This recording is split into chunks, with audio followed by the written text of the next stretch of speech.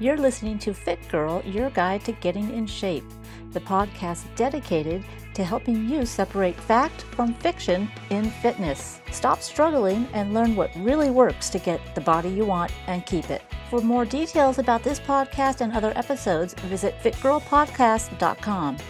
This is podcast episode 261, how to use food to increase your metabolism and help your body lose fat by altering your body's lean muscle to fat ratio.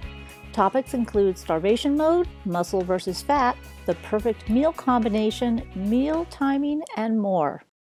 In this episode, we're going to focus mostly on nutrition because that's the one area where there seems to be the most fitness myths out there about and the most confusion. And for some reason, it seems to be the biggest struggle area for most people. Getting workouts done are usually easy, sometimes even. For some reason, nutrition always. Now, unfortunately, when we say the word diet, most people think of restrictive eating, and that's not what diet means. Diet means what you're taking in. You can actually have a diet of book reading, where you read a lot of books, so it's not diet in the way that we normally think of it. So first of all, because in actuality, when you're eating the right foods and you're having a healthy diet, which means, the composition of your foods, you actually get to eat a lot more than you would ever think, and definitely a lot more than if you were trying to drop weight, because your healthy foods are naturally lower in calories and higher in nutrients, so you can have an abundance of them while still doing the right things for your body. And more importantly, every time you eat, your metabolism actually speeds up a little bit to help. And that's just one of the many reasons why eating several meals throughout the day actually helps you lose body fat. Now, when your body is nourished, your energy levels are. Your metabolism will. You may have heard about blood sugar levels being important to health and to weight loss, and I know we've talked. But I'll give you a brief refresher right here. As your body starts to utilize your food and break it down, it gives you fuel in terms of blood sugar levels. And that's actually the most simplistic explanation I can think of. And the effects will actually diminish over time. Your blood sugar will be used by your bodily functions, and eventually you'll have to replenish it. And this is kind of like putting fuel in a car and using it. Eventually the fuel gets low and the car starts to sputter and quit unless you refuel it. So your energy is going to go down if your blood sugar levels drop due to lack of refueling, which is eating.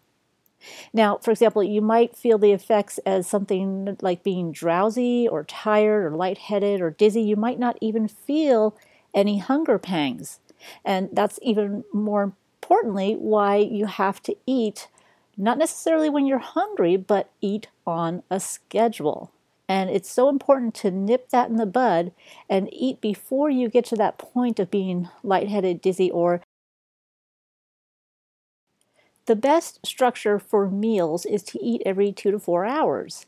And definitely try to not go more than 5 or 6 hours without actually eating something. Now, this doesn't mean that you're going to have a full-on meal every 2 hours. I like to think of it more of feedings. So get these feedings divided into 5 to 7 meals or 5 to 7 times throughout the day. So when you think about it, it sounds like you're eating all the time, but you're not really. If you put it in perspective of having 3 meals and 2 snacks, then that's still 5 feedings, but it's not that big a deal. So of course you have your breakfast, snack, lunch, snack, dinner, and then maybe another snack. So when you look at it in the course of the day, let's say your breakfast is at 7 o'clock in the morning, then you can have a snack at 10, and then your lunch might be at 12 or 1, and then you're going to need that snack around 3 or 4 o'clock, and we'll talk about that later because that's really important. That's the fading time for most people.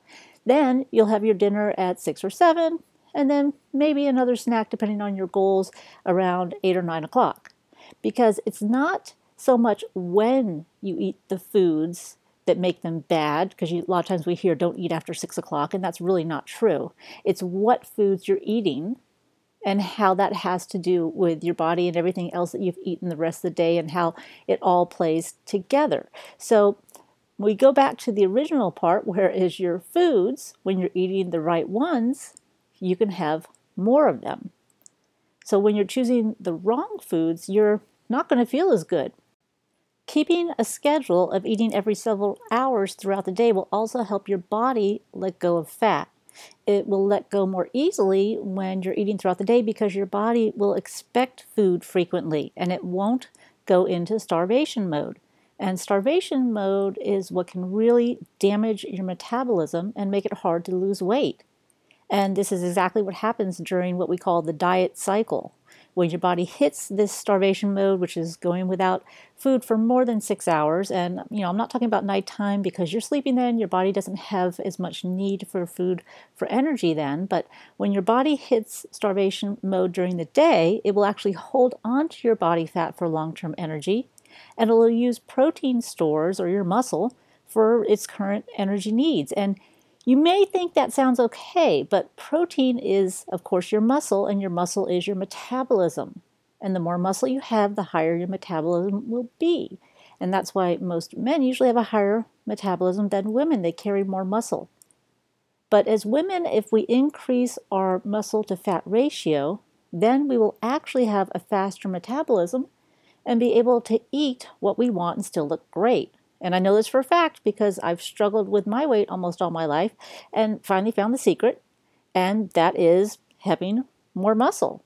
And you know what? Once I switched that ratio, well, now it's a piece of cake, pun intended, to keep my weight where I want it to be. I really don't even think about it anymore, whereas I used to be majorly obsessed with it. And, that's one of the reasons why I'm doing this podcast, to help you and everyone else know that it really is doable. You just have to change the way you think and approach things, and not necessarily listen to all of the different things you hear in magazines or social media or TV. It's just not always the full story.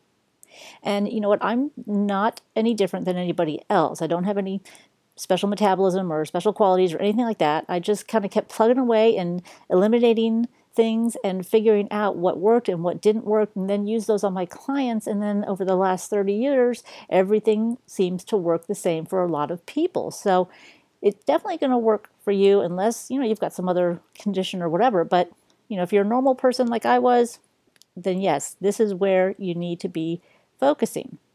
Now, back to the starvation mode. So your starvation mode goes back to those caveman days when your body was programmed to hold on to fat for long-term energy storage. And what that means is that in the caveman days, they didn't know if they were going to have food the next day, the next week, the next month. It just depended on what they found or whatever they killed that day. Obviously, they couldn't run over to McDonald's, and they couldn't go to the grocery store either. So they weren't sure what they would have, and that forced the body to automatically learn how to hold on to fat for long-term energy, because it could actually survive longer with body fat than with muscle. So it automatically deemed muscle as non-essential, because that wasn't going to keep them alive for a very long period of time if they went without food. So this isn't even something anybody was conscious of. It's just the way things adapt over time. And again, there's a whole scientific process behind all this stuff, but I'm not going to get into that today. Just, suffice to say that your body got programmed this way and we're stuck with it today. So it's very important that you understand that when you go without food for too long, your body is going to eat your muscle for energy. And you don't want that to happen, because the more muscle you have, the higher your metabolism will be. So higher metabolism equals easier weight loss and easier permanent weight loss, which means you can kind of break that whole cycle of being obsessive about your weight, and it makes for much easier weight maintenance. I mean, whichever way you want to put it, permanent weight loss, easier weight maintenance, it all works out to the same thing. So we harp on that starvation mode because it's very damaging to you, to your metabolism, to your goals, and it will make fat storage easier. And it will make your body gain fat more easily, not because of the fact that it wants to hold on to the fat, but because of the fact that your metabolism is being reduced over time with all these different crazy diets or too much exercise. And Like anything else, your body is going to adapt to what it experiences frequently. So if it frequently thinks you're going to be in starvation mode, it's going to adapt by holding on to more body fat. And you see this very frequently when people do crash diets or the latest diet that they find, and they lose weight very quickly. So when these people drop weight quickly, they're losing muscle, lowers the metabolism, they go back to their regular eating and they gain twice as much, not because they're overeating, but because their metabolism now is slower and their body wants to hold on to the fat. So you've got two marks against you when that happens. So you can see how it's very easily a vicious cycle, and that's why we always are saying, don't step on the scale. It's how your clothes fit and the inches that are dropping. So how does the one kind of go with the other? Because that might have seemed like a big jump. But the reason why they go together is that you don't want to drop weight quickly. You don't want to lose muscle because you want to keep your metabolism revved up all the time. And when you step on the scale, it's not telling you the true story, and it really messes with your head because it says one thing which really doesn't tell you what's happening. So how your clothes fit and your inches that are dropping, that tells you how your body's changing. Because it's always funny to me how people will admit that muscle weighs more than fat. But then again, they'll get on the scale every single day, and when they don't see their numbers changing, but they're still losing inches, they say, well, I'm not losing any weight. I'm not losing any weight, so I must be getting fatter. And in actuality, it's no, you're gaining muscle, or at least keeping the muscle you have. On the other side of that, some people do end up eating a lot more, so don't assume that just because you started working out and you're not losing weight, it's because you're increasing muscle. Sometimes it can be from extra food intake, especially if you're not monitoring what you eat. Now let's just back up a second and return to the muscle weighs more than fat. And I've heard this comment before that a pound of muscle weighs the same as a pound of fat. Therefore, you can't say muscle weighs more than fat. Well, sure, but a pound of muscle takes up less space, less volume than a pound of fat. So in other terms, muscle is more dense than fat. A pound of your muscle will take up much less room in your body than a pound of fat. So would you rather be 130 pounds of lean, tight muscle or 130 pounds of fat? And do you think those two things look the same? Well, of course not, if one's more dense than the other. So most of the time when we're referring to muscle weighing more than fat, what we really mean is that if you took the same amount, for example, 1 cup of muscle and 1 cup of fat, then 1 cup of muscle would weigh more than 1 cup of fat. So for some reason, it's kind of like one of these general understandings that we seem to have until somebody gets really nitpicky about the verbiage. However, there has been research, and I love my research, that has uncovered that muscle does actually weigh more. So on average, they tested this stuff, and the density of fat is 0.9 grams per milliliter, and the density of muscle is 1.1 gram per milliliter. So that sounds like a bunch of gobbledygook, but anyways, all things being equal, 1 liter of muscle weighs 1.06 kilograms or 2.3 pounds, while 1 liter of fat weighs 0.9 kilograms or 1.98 pounds. So yes, muscle does weigh more than fat because the same amount of muscle at 2.3 pounds is obviously more than the same amount of fat at 1.98 pounds. So there really isn't an argument on that anymore. What's most important about lean muscle tissue, and I'm not talking about huge bulky muscles, I'm just talking about your body composition, is that it increases your metabolism and burns calories while you do absolutely nothing but exist. So yes, sitting on the couch, you're going to burn more calories. Sleeping, you're going to burn more calories. Isn't this kind of what we want all the time? I mean, shouldn't that be our ultimate goal? And the answer to that is yes, because that makes life a lot easier. So the moral there is don't be tied to the scale. Don't use it as your gauge for progress. Instead, use your measurements. And I actually have a video on how to take your measurements. It is, I think, on the YouTube page, or it might be on Quick Fit Club. Either way, I'll put a link to it here so you can find it. And when you think about doing your measurements, you can also think about the fact that if you say lose 2 inches on your body, that seems like a lot, isn't it? Your waist, your hips, I mean, that's a lot of circumference. But that may only correspond to 1 pound.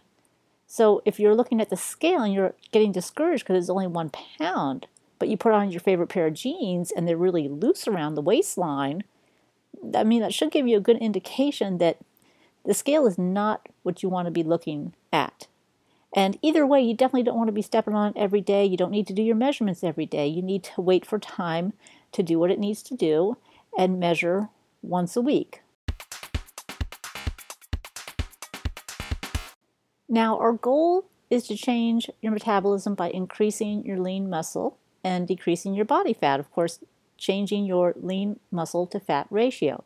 And you may have heard about this recently. I've seen a lot of trainers doing advertisements using that exact phrase. And the funny thing is I've been saying this since the 90s, or some of you might have just been born then or maybe not born yet. Yikes.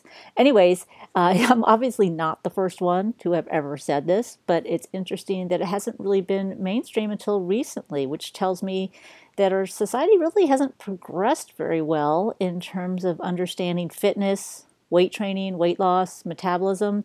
There's too many people still looking for a magic pill or a special diet or some exercise contraption to solve all their fitness problems.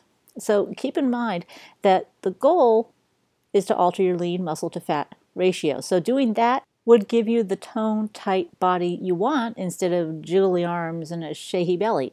So in order to get more lean muscle tissue, you have to use 3 components: exercise to stimulate muscle growth, nutrition to rebuild the muscle and burn fat, and your mindset to keep you on track when things aren't going fast enough and your body isn't totally made over in one day, and you need to stay on track without blowing everything and completely messing up your metabolism. To prime your body for altering your lean muscle to fat ratio, we need to begin with your meal structure. You know you want to have several meals throughout the day, but what should these meals be? Each meal should contain a combination of foods.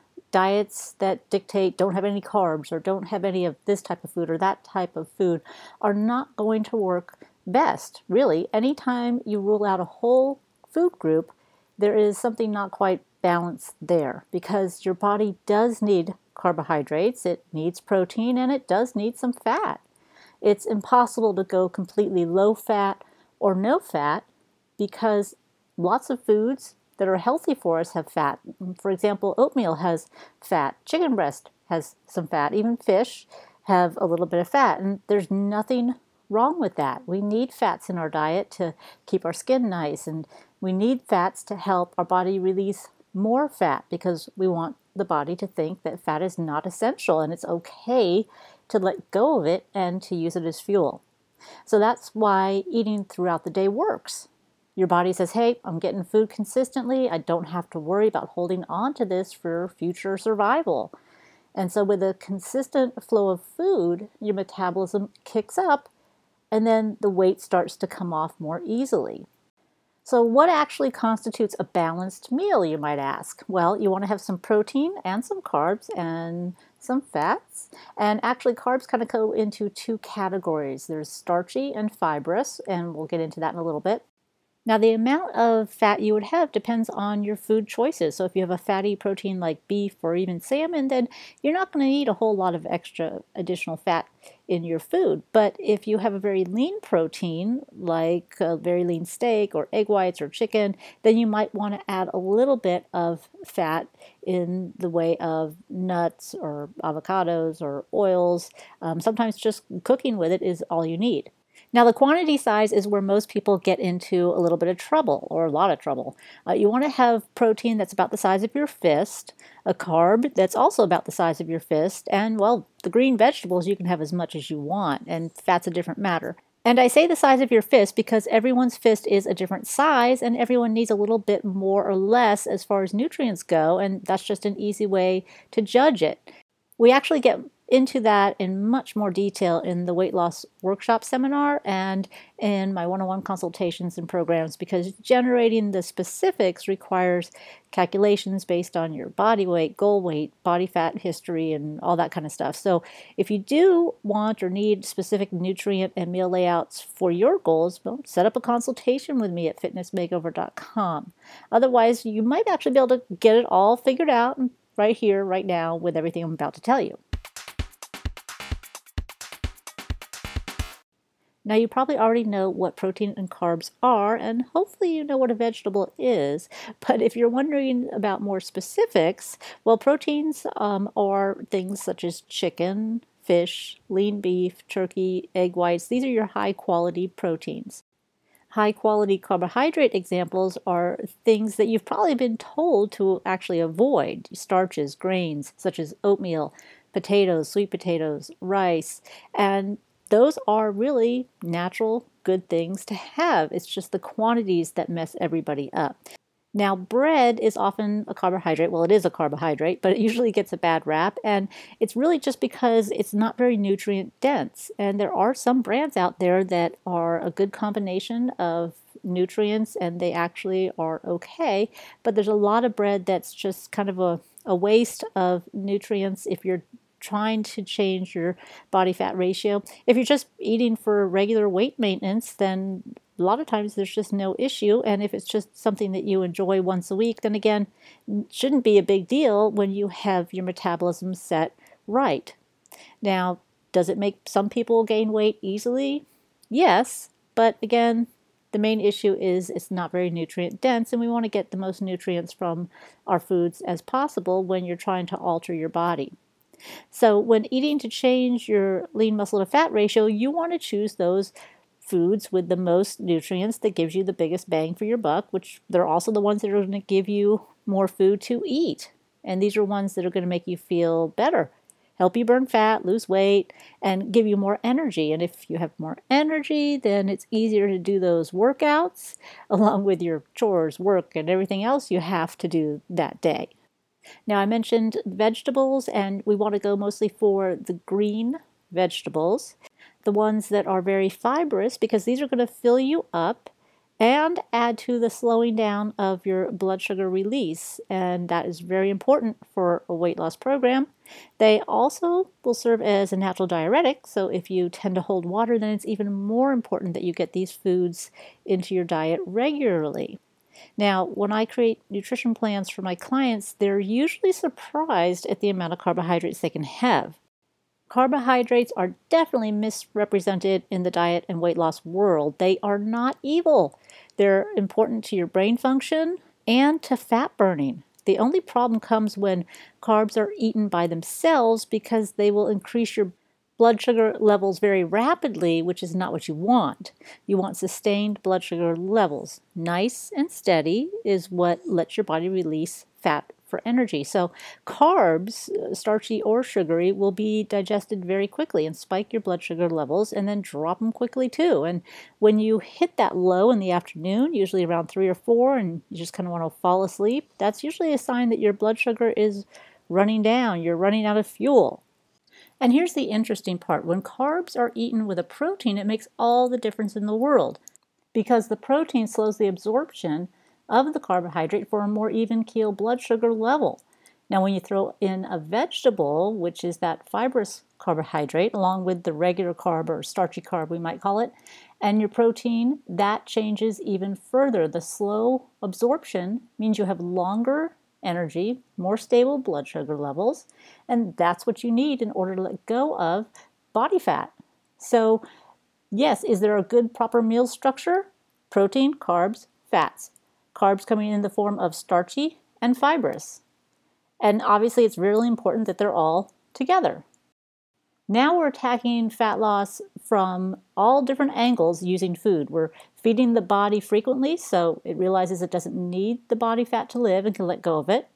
We're portioning the meals in the right amounts of protein, carbs, and vegetables so that your body will have stable blood sugar levels, allowing your body to let go of fat. And once again, when doing the right plan, you're going to eat more while speeding up your metabolism and enabling your body to hold on to lean muscle tissue and lose fat, therefore changing your lean muscle to fat ratio and your metabolism for permanent weight loss. So how do you use all of this information? Well, the first thing would be to not step on the scale. And the second thing would be to start looking at your meal structure. Are you eating frequently? Are you eating every 3 to 5 hours at the most? Are you eating meals that have proteins, carbs, meaning starchy and fibrous, and some fats? How are your meal structures? Are you really balancing them out? So if you really want to see major changes in your body, you need to monitor what you're eating and what time you're eating, because meal structure is just as important as meal timing. In the next episode, we're going to talk about diet myths, which fast foods are better bad choices, and how food labels fool you. As always, thanks for listening. I hope you enjoyed this episode, and I look forward to giving you all the insights to help you reach all of your goals and to help you get your best body ever. If you'd like additional information on these topics and more articles on health, nutrition, and motivation, visit fitnessmakeover.com, allinoneworkout.com, or coachkira.com.